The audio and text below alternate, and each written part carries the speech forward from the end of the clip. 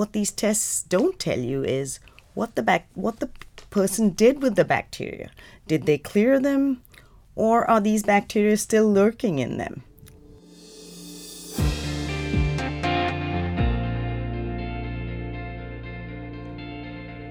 Last year on the podcast, we talked about a team of authors who are questioning the prevailing wisdom about latency in TB infections.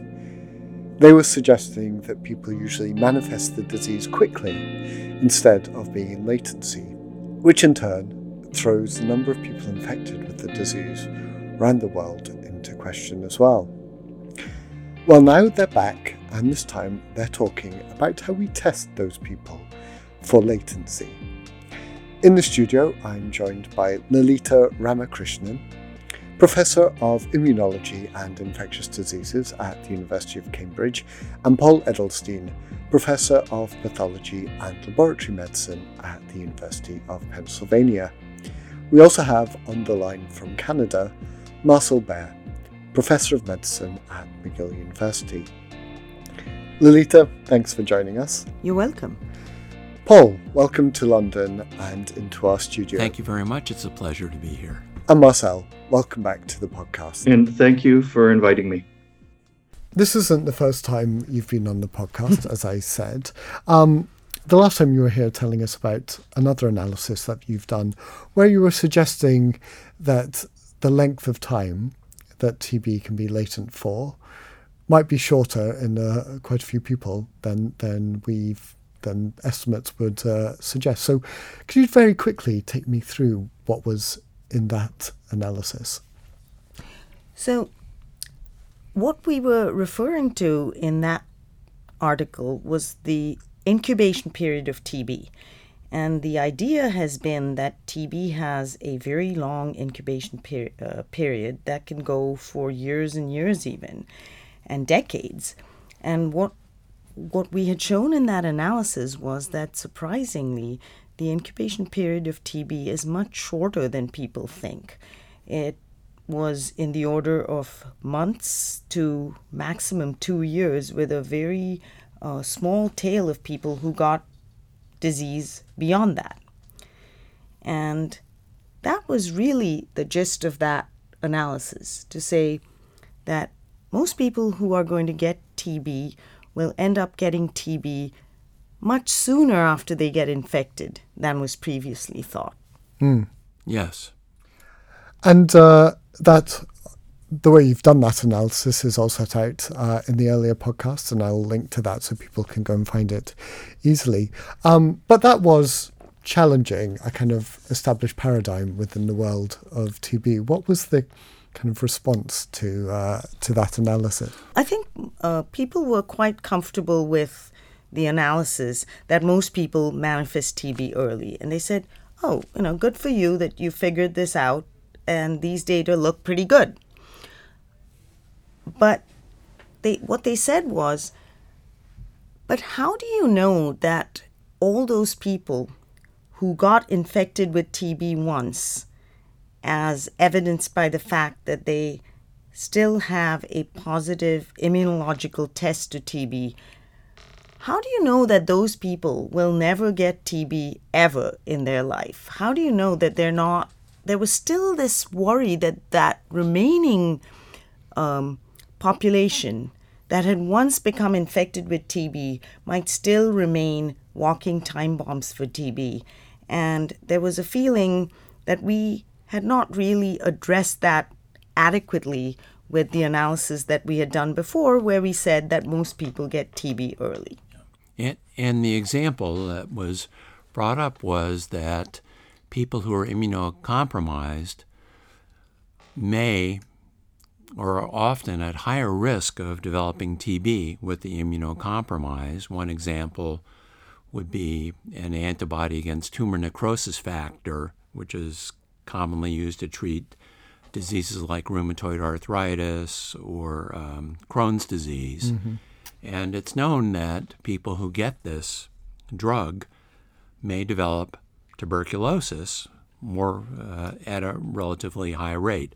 And so the argument was that this proves that in people who are infected with tuberculosis, once you reduce their immunosurveillance or increase immunosuppression, that they will develop TB. And this shows, therefore, that everybody is capable of developing TB once the immune system is altered. And we're going to get into that, I think, in a little bit. But I want to sort of pull this back. So you've mentioned a little bit about people who are thought to be testing positive for latent TB there. How do we actually go about doing that at the moment? There are two tests for detection of TB immunoreactivity. One is a skin test. It's known as a tuberculin skin test or MAN2 test, and it involves injection of a mycobacterial, purified mycobacterial antigens that then people who are infected develop a area of swelling of the skin several days later. So that is the tuberculin skin test. There is a blood test that measures the body's or the cell's response to tuberculous antigens by forming interferon gamma. And this is known as interferon gamma release assays, sometimes known as IGRA, I-G-R-A assays.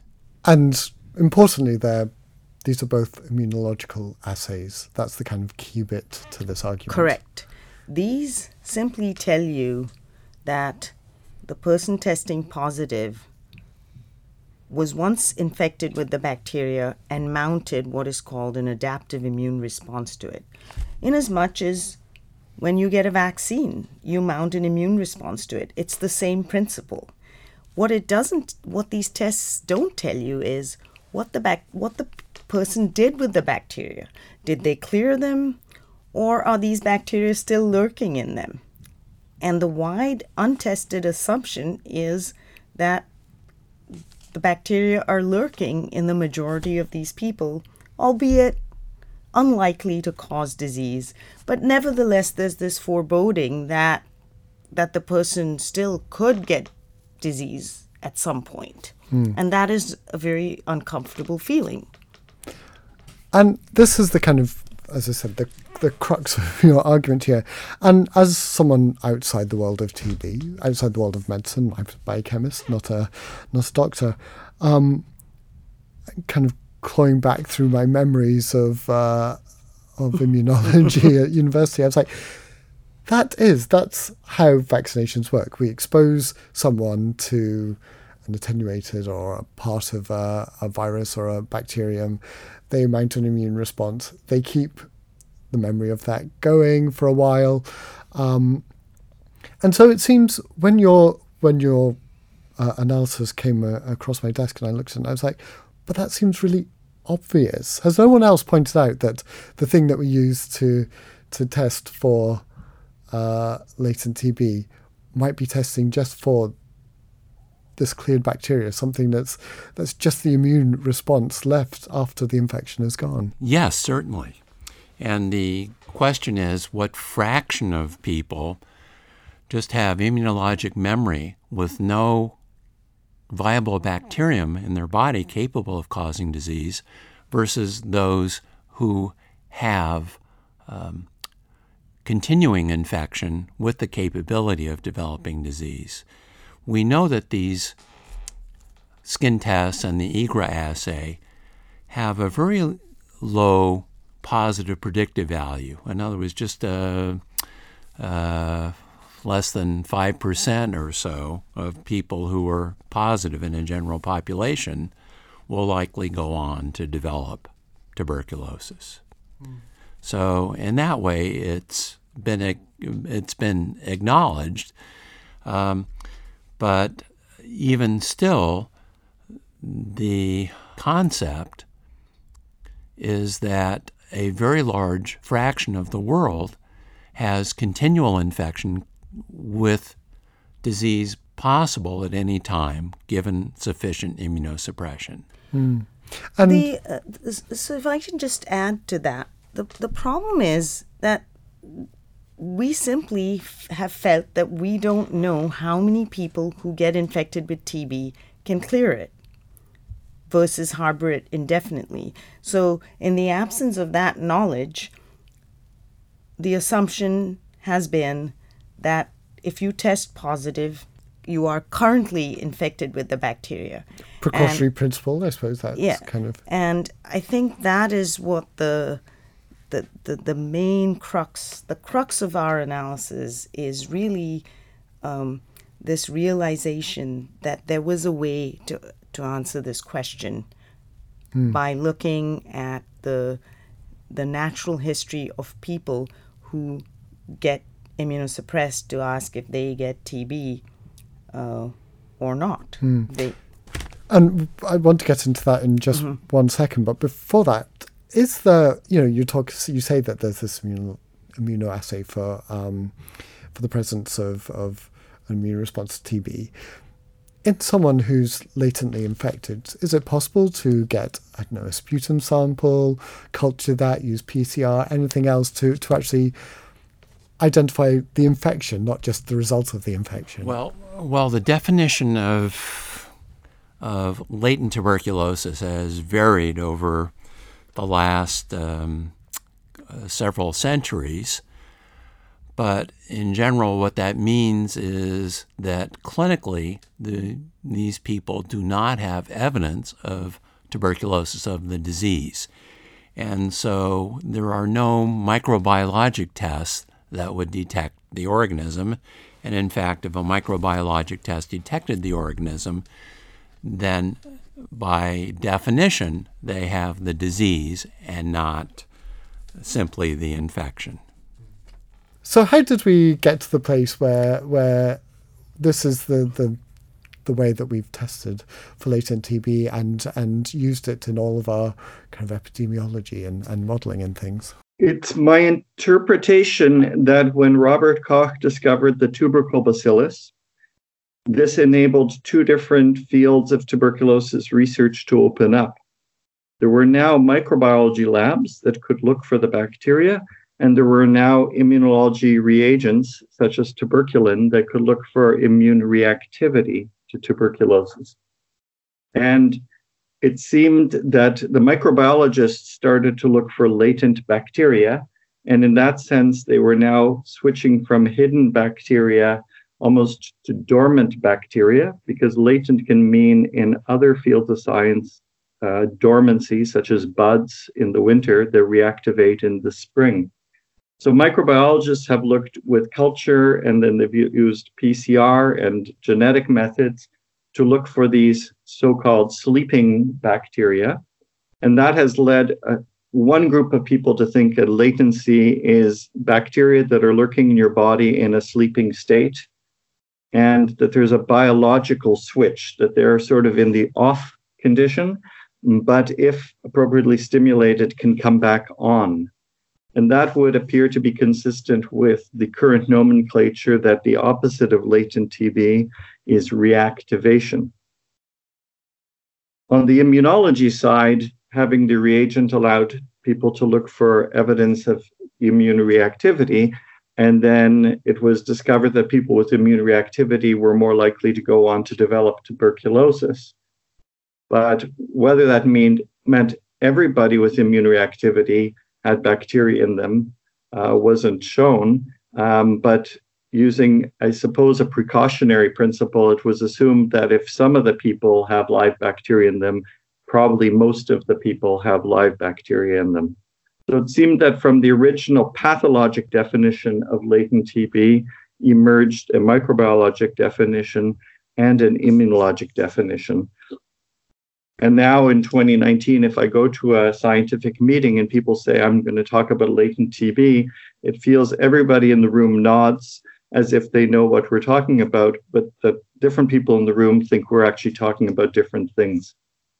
Do you think the relative difference between the ease of doing a skin test and the complexity of the microbiological testing, do you think that might go some way towards explaining why the the immunological test has become predominant in medicine and I suppose in the way that we're thinking as well. Yes, I think to a large extent the assays that we have in medicine help to define and quantify the problems that we aim to address. So if an assay is available, then that's the way we look. And if an assay is unavailable, then we say, well, sorry, I would like to have that, but I don't. So if somebody redefined latent TB as having an asymptomatic person with a positive PET scan, then you'd have to ask, can we apply PET scans on billions of people around the world? And I think the simple answer is no. But you can apply tuberculin tests on billions of people around the world. So the availability of the test largely dictates what we can measure. So now you've presented this, you have an anti-hypothesis here. In your analysis, what you've done is use the, as you mentioned earlier, populations of people who've become immunocompromised to sort of test this thinking out. There's a lot of immunological detail in there, which is probably best read, and it's all in the paper for people to read online. But can you sort of tell us quickly go through that sort of thought experiment? Yeah. Actually what we did was classical hypothesis testing, because you can formulate a hypothesis that those who are immunosuppressed are going to have very high rates of developing TB if they are skin test positive or IGRA positive, as in if they're TB immunoreactive. And you can set about asking if that hypothesis is correct. And it turns out that we basically disproved that hypothesis, because we found that in multiple populations from all over the world, people who had got various different kinds of immunocompromise that is known to be a risk factor for TB. We found that the rates of development of TB in these cohorts was actually pretty low. It was in the order of 1 to 10%, depending on the study. Yes. And let me just step back, because before we looked at immunocompromised patients, we wanted to show that TB immunoreactivity did not track with the likelihood of disease. And we looked at several studies in which people had been treated for latent tuberculosis and found that those who had a positive skin test for more than a year remain positive for as long as 10 years. So this showed to us that the skin test was not a good predictor of the viability of the organism in the body, that it represented simply immunologic memory of a distant event. The thought experiment you did to disprove the hypothesis using those patients. So you mentioned already someone who might be kind of medicalized or have their immune system medically kind of reduced. But, there are big populations where you've got a TB and an HIV co-infection where this is happening in a place where maybe the burden of TB disease is higher. Have you looked in those populations to see if that sort of pattern is still there as well? Yeah, indeed we have, and there are. It's a little harder to do in HIV infected populations because obviously people, they're not being monitored in quite the same way that medically immunosuppressed cohorts are, but there are a couple of studies that have assessed whether people with HIV who get active TB disease are getting the strain that they had originally or a new strain that is circulating in the population at that time. So is it latent or is it a new infection? A new infection. And it makes complete sense that they would be susceptible to new infections since they're losing their cell-mediated immunity. And it turns out that a large proportion of the TB that these people are getting is from new infection. So studies that have actually molecularly typed the strains that they're getting show that they are strains that are circulating in the population where they live at that time. So the HIV data very much are in line with the medical immunosuppression data, and that is an analysis that we provide in the paper, and actually one of our colleagues, a TB researcher, when we published the paper, said, wrote us a very nice email about it and said that his view on latency had taken a knock already when he had read the HIV papers and found this was the case. So, there's been some cognizance about this by the smart people in the field already. And so we have this epidemiological data, I suppose, which is helping kind of put to bed this hypothesis. But the killer thing would be some medical biological data that did it already. Do we have a way at the moment of testing whether the immune response is because of an active ongoing infection, implying that, the presence of the bug, or is it, can we tell if it's a memory-based immunological response? Well, there are several groups working on developing what are called biomarkers of infection that will progress to tuberculosis using anywhere from just a few to 10 or 20 different biomarkers to be able to predict this. I think there's still a ways away from formulating this as a diagnostic test and from making it a test that's easy to administer, that can be done in areas where there's a lot of tuberculosis. Inexpensive, rapid, easy to perform by people with laboratory training that is basic. Will this change the way you practice, or maybe change the way people would practice?